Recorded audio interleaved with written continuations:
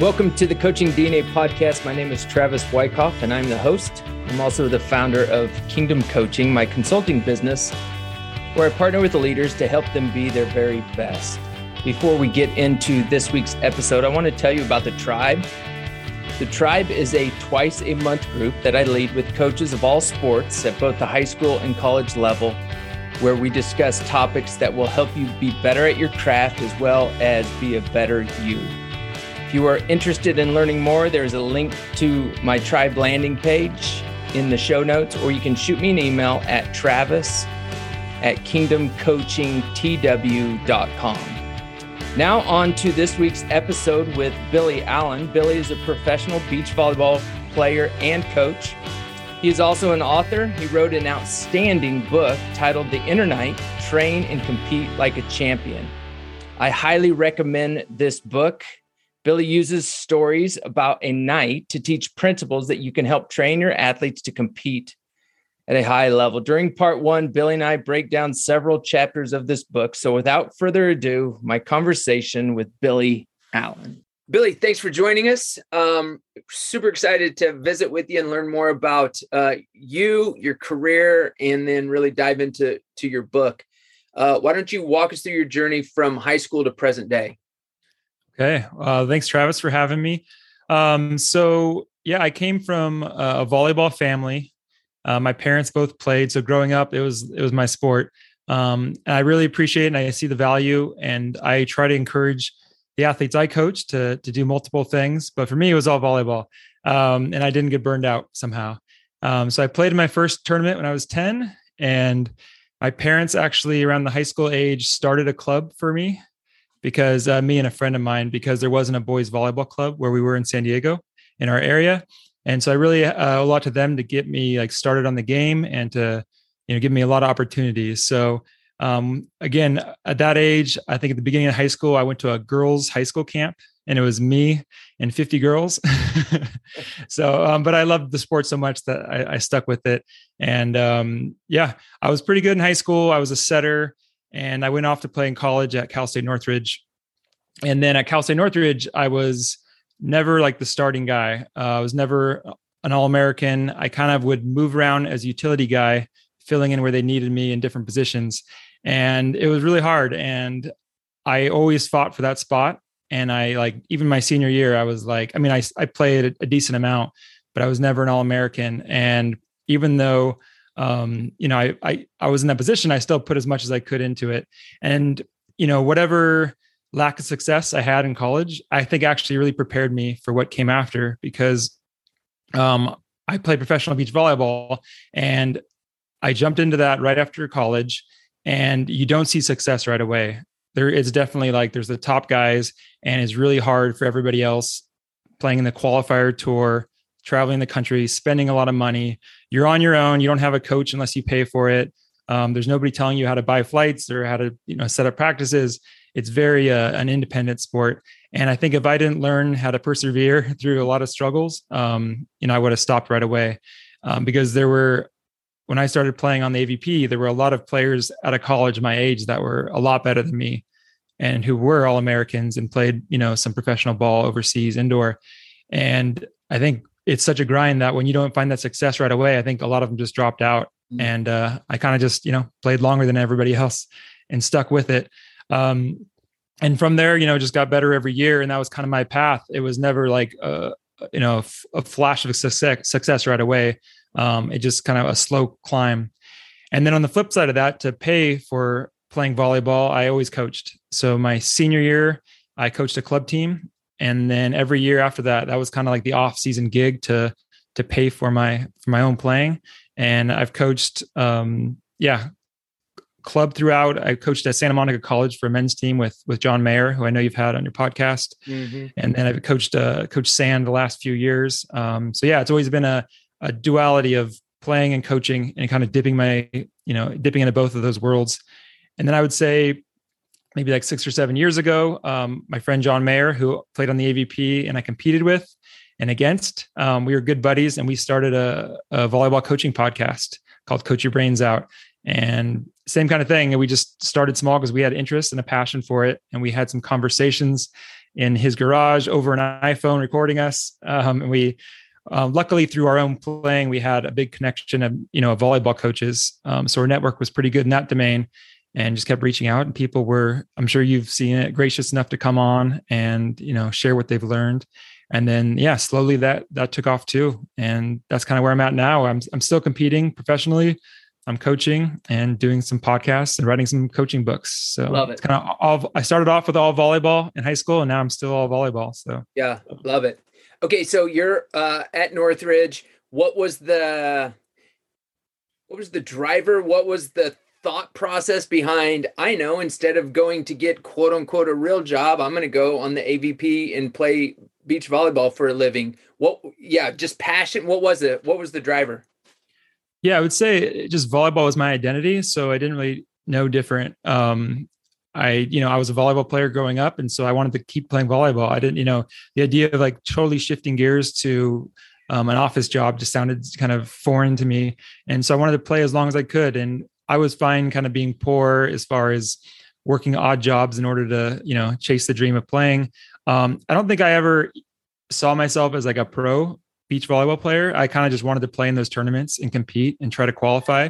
And then slowly over time, it's kind of like, whoa, actually I'm winning a little bit more. And now I'm sitting in the player tent, with Karch Karai and Kerry Walsh and all these top players. And I don't know, you never really have that sense of like, oh, I made it. There's always like, once you start qualifying, you're like, oh, now how do I get ninths, or how do I get in the finals? And so there's always like another level you're trying to attain. So you never really feel like you've made it. Even now, after winning a couple tournaments and making a career out of it, there's always like something you're chasing. Yeah. So club coaching, how does club coaching and playing, how do those intersect? How have those helped? What's the overlap with those two? Yeah, I think, I have to do a lot of practices myself, and sometimes it gets daunting. But when you work with, a kid who's just starting, or a kid who's still so fired up and passionate, it's definitely inspiring. And then I think when you have to articulate a skill for a player, it definitely helps you understand it better yourself. And and I think just looking at the game, there's so many ways, like, scouting, looking at the game, from the opponent's standpoint to like our own. Hey, what are our weaknesses? What are our strengths? What kind of drills can we craft in a practice to get better at those? I use the same thing, how I evaluate that for coaching as my own playing. And on the beach, there's a lot of autonomy. Like most of my practices aren't with a coach. And so it's definitely player led. And so you can kind of go down and not think and just play a lot, or you can be like, hey, how do I approach this as a player coach and say, hey, what are our weaknesses? What do we want to spend our time doing and getting better at? And so I think just being really mindful of the organizational side and the practice planning side, works for both. Yeah. So you're in Idaho now, moved from California to Idaho. Where do you practice? What's that look like up there? Yeah, it's definitely a challenge. There's not a lot of beach volleyball players in Idaho. Everybody's in kind of Hermosa Beach, Los Angeles. We made the move kind of during the pandemic and quarantine. It was just the right move for our family. Last year I made it work, just staying in shape and showing up, but there were only 3 tournaments.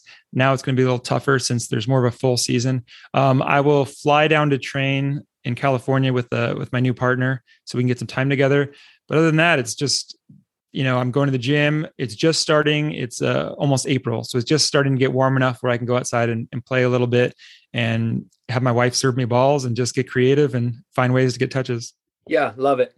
Okay, I want to ask you, I want to dive into John Mayer a little bit, who I've gotten to know and think the world of. Just think he's really sharp and humble, and he's had great success at Loyola Marymount in a short time. I mean, I know they're rolling again this year, and I think they finished in the top. Maybe they finished 3rd or 4th last year in the nation.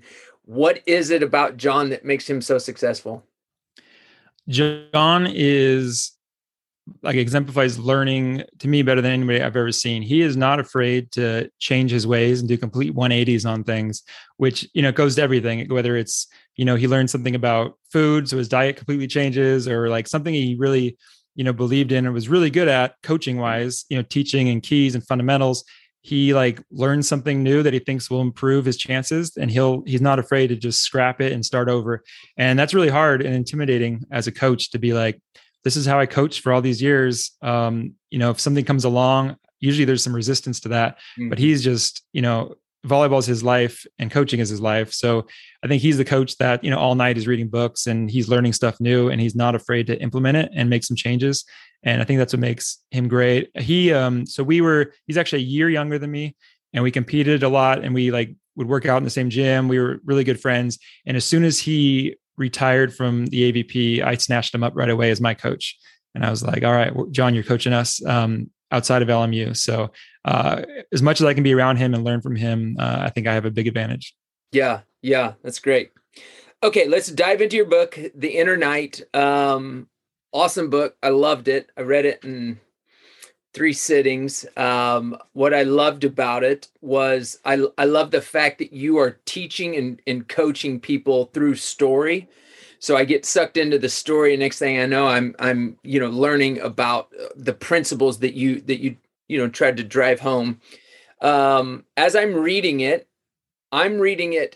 in my what I'm doing. I'm working with coaches. When I read it, I'm thinking this is a must read for coaches. Who did you act like when you started writing? Because you're still playing. Yeah, who was the first when you thought of writing this book? For coaches, for athletes, for both? What was your mindset starting in this? Yeah, that was the target demographic. It's weird. I've written a couple of books and they're kind of like, oh, they're for everybody. But this was really specific. It's like, if I was going to pinpoint it, it would be kind of college age athletes as like a team summer read, the length kind of being short and digestible, throwing in some sugar with the medicine as far as just making it a fun story. That was kind of the idea. But yeah, I think coaches and athletes together, the 2 main characters in the book, it's a coach and athlete relationship. And so I think there's a lot to learn on both sides of that. And I'm glad you liked it. It was, I feel like a little bit of a risk because it's hard to explain because it is a fiction book, but it's a parable for coaches and athletes, and just kind of balancing the lessons I wanted to get across with also making an engaging story was tough, but yeah, I'm glad you liked it. You've got 10 minutes with a coach and he asks you, I want the key principle to the book. What is the one thing that you would tell a coach? You don't have time to flesh a couple out. You literally have time. What is the one thing that you would talk about in regards to this book and the principles that you talked about? Yeah. So I would say the reason I started the book was the concept of the training and the trusting mindset. And that's, from there we branched out and we shared lessons on the mental game and how to practice. But the big lesson I would say is that a lot of times, and myself included, I spent so much of my career training skills, and every practice was really focused on how do I get a little better at passing and this technique, where that's great and that helps you get better, but you also need to spend time in what we call the trusting mindset, where the mindset you're actually going to use in competition. And that's where you're not really just focused on your footwork, but you're just trying to compete and win and playing free and loose. And a part of practice should be spent in that mindset as well, because it's really hard for me to be focused on my platform and passing. And then all of a sudden I show up to this huge pressure environment in a AVP final and have to just not worry about that stuff and just try to win. And so, it was a big breakthrough for me when we heard it on our podcast, when Bernie Holiday was explaining it. And we're like, oh, that's awesome. We incorporated right away into our practices. And then it's just a message we wanted to get out that, yeah, it's good to spend time training and bringing skills in, but you also need to spend time letting skills out and trusting. So coaches listening to this podcast, training and trusting, I think you summarize it pretty well. How quick a loop is that? Is that like, hey, we're going to train for this practice, and then on Monday we're going to train, on Tuesday we're going to trust? Or is it a quicker loop where we're going to spend the first 15 minutes training and then we're going to trust, we're going to compete? And then, what would be your advice in that? Yeah, how way we do it, it's usually in the same practice where maybe we do a 2-hour practice. The first hour, the first 45 minutes maybe is working on technique, and we're really trying to develop new skills and fine tune stuff. And then there needs to be a flip that is switched where we tell the athlete like, hey, okay, now we're going to go in compete mode. We still want to incorporate some of this stuff, but you need to have the mindset where you're really focused maybe a little more externally than on the process, and just, trust yourself and let these skills out and win. And it's a tough overlap, right? Because in practice, maybe you take a water break and then you jump right into this whole other mindset. So we found it's really successful for the coach to help facilitate, hey, we're switching to the trusting mindset now. And if you see a player that's still worried about their form and they're kind of judging themselves and critiquing that stuff, you got to remind them like, oh no, now we're, how maybe you can say, remind them, hey, we're in the trusting mindset now, we're competing. Or you can be like, how focused were you on like getting a kill there versus, what your feet were doing or something that was in that first part of practice. Yeah. You did a great job of painting a picture in the book with Meridian and how there was like a line that once she was behind the line, she would kind of go through some mental prep and probably be thinking a little bit more in the training. And then she's like, all right, now I've got to trust. I thought you did a great job of painting the picture of what it could look like to bounce back and forth from training to trusting. Yeah. And that idea. So I kind of crafted everything in the book. It's about a night training for a jousting tournament. So I had to kind of like make everything relevant to that. So she would draw a line in the ground and this side was her trusting ground. This side was her thinking ground. Yeah. And just to kind of separate that, I think it's important for athletes to have some sort of trigger, whether it's, a certain way you breathe. I know volleyball, some people go back and touch the end line. That's like their own signal. Baseball, there's a clear batter's box. And so it's easy that if you start to get distracted, you just step out and that's like your time to freeze and kind of like, recenter yourself. We actually first heard it from, there's a golfer that explained it. And she kind of has her mental box that she gets in. And when after she's done with her practice swings, she's locked in and she's 100% focused on, trusting and just hitting her shot. And if she starts to feel judgment creep in and kind of like, get in that way, then she'll step out and, make it just a clean distinction between the thinking ground and the trusting ground.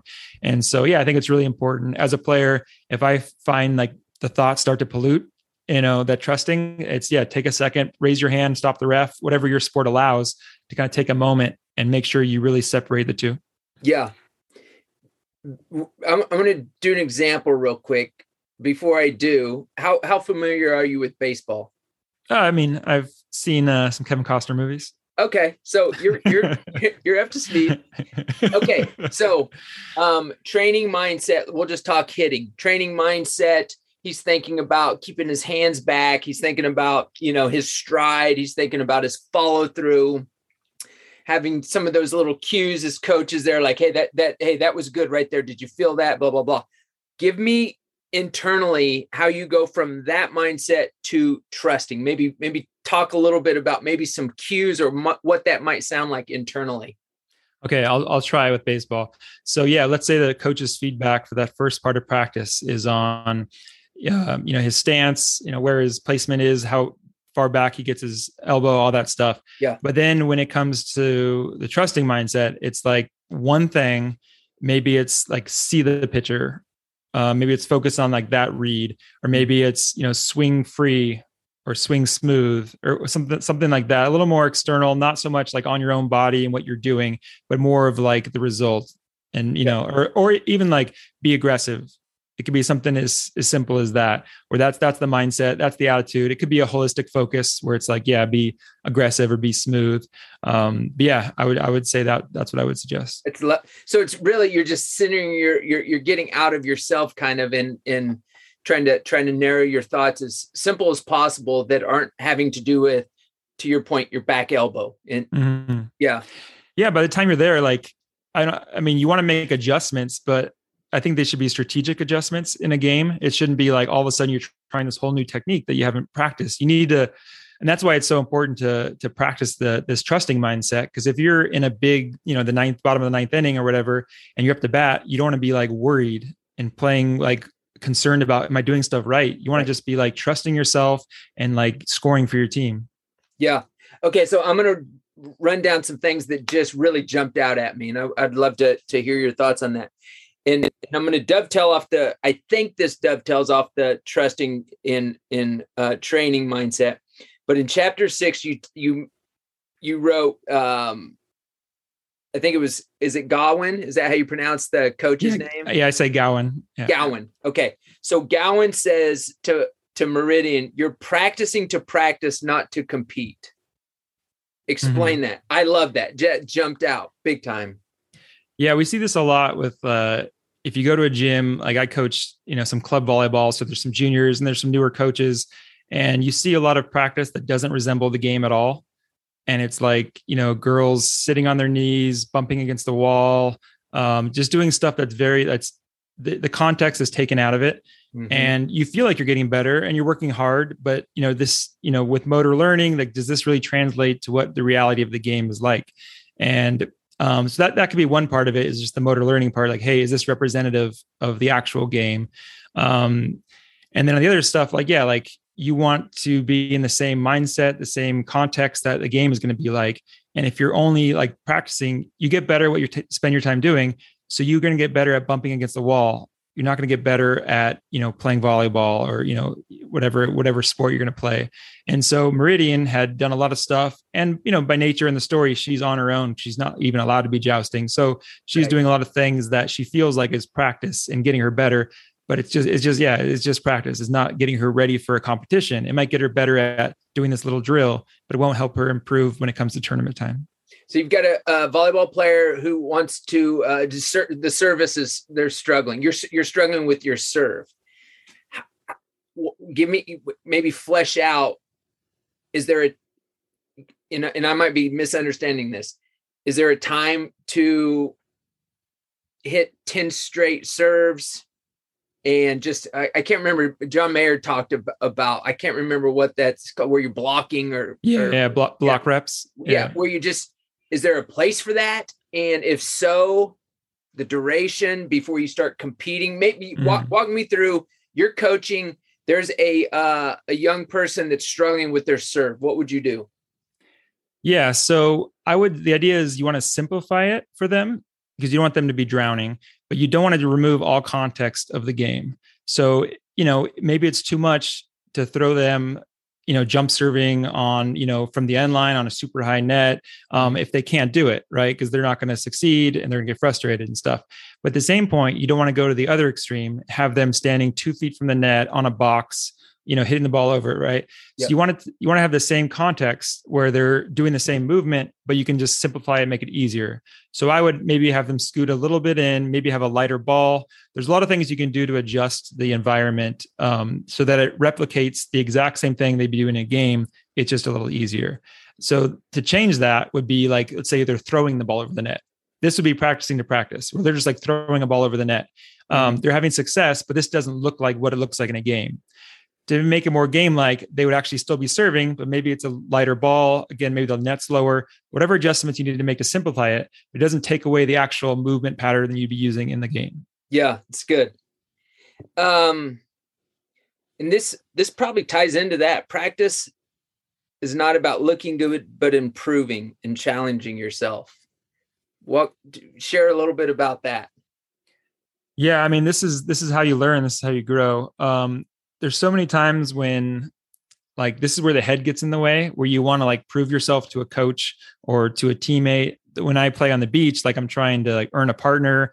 And a lot of times you just want to like, hey, do people know how good I look here? Or I want to like make sure they know like I'm good. But like, no, I think you want to be improving, not proving how good you are. And so like, for instance, for me right now, I've been living in Idaho for the winter. And in about a week, I'm going to go to California and train with a new partner. And my first thoughts are like, oh, shoot, I'm going to look so bad. And I want to give myself excuses like, hey, I'll make sure I tell them like, hey, guys, this is my first day out. I haven't played a while. But like, no, like I want to go out there and get better. And so I could avoid some of those, avoid going to train because I don't want to look bad. But like, hey, that week of training is going to make me better. And so if my focus is on improving, I'm going to look bad or, take those risks because that's the ultimate goal is to be getting better. And so I think, in training, in practice, if I'm so worried about this comes with the coach player relationship with like the trusting your coach that I can afford to make mistakes and look bad in front of them. If I have that relationship where it's encouraged, then I'm not going to be as afraid to make some errors in practice because it takes, making some errors, working on things you're not as good at yet, stretching yourself in order to get better. And that should be the ultimate goal is improving, not just like, proving how good you are in a moment. Yeah. I think baseball can lean heavily towards the practice to look good with BP and some ground balls and throwing bullpens where they're very sterile, very stagnant. very, let's just feel good walking off of the practice field. And I can remember as a coach, there's part of me, like, no doubt, I just wanted to like feel good about where we're at after practice. And yet if you change the framework of that, it's like, well, okay, you feel good, but it's very momentary because you guys didn't get challenged. So anyways, I think it's a ditch that coaches can fall into. Yeah, I mean, volleyball has the same thing. So we do hitting lines, which is we spike before we play. And a lot of times you want a really tight set so you can bounce the ball and look good and feel really good. Like you got it good. I remember we were in Hamburg, Germany a couple of years ago for the World Championships. And it's like the biggest stage that I've ever played in. And there's a practice court you warm up on, and my partner and I were playing and it was not going well. Like John was serving us tough and he was spiking balls at us. And sometimes you want the reps where maybe it's like batting practice where you're just cranking it out of the park. Yeah. And it wasn't. We were struggling, we were shanking balls, and we were like Stafford, my partner, was pretty frustrated going, into play the match, 20 minutes later. And just the thing, we actually played great in the match. And I think I should have addressed it before, or maybe John should have, being our coach. But afterwards we had the discussion, like, you don't need to like look good to have a good game. And like, I would take being challenged and pushed in that practice, and because that prepares you more than like feeling good. And I mean, it has to be a conversation where, is it real confidence or is it junk food confidence? And is it like, I know that even if I had some bad swings, I trained against like a tough pitch or whatever. And so like, that's going to prepare me more than just like knocking it out of the park against some underhand, or T-ball or something. Totally. Yeah. And as you're sharing that, I'm thinking about your earlier statement on, yes, you don't want people drowning, but I just think if you would do that every game, and then, pre-game or whatever, and then pre-match, every practice, how that would compound interest, would compound growth, where you look up and it's like a year later, every time you've been on the court, whether it be practice or a game, you've been challenged. And I just got to imagine that the amount of compound growth is going to just stack on, and it's going to really improve you. Yeah, I think as a coach and as a player, I'm always trying to avoid autopilot, where you're just getting reps, kind of going through the motions. We're not challenged, because that's where, you're getting touches, which we think are really good. But if you're not being challenged, there's no growth there. And so, if you compounded all those warm-up pitches versus pitches where they were stretched just a little bit, over time, for sure, that would improve. And then all of a sudden, depending on your sport, your warm-up isn't just getting you warm, it's also like getting you better. Be on the lookout next week for part 2 of my conversation with Billy Allen.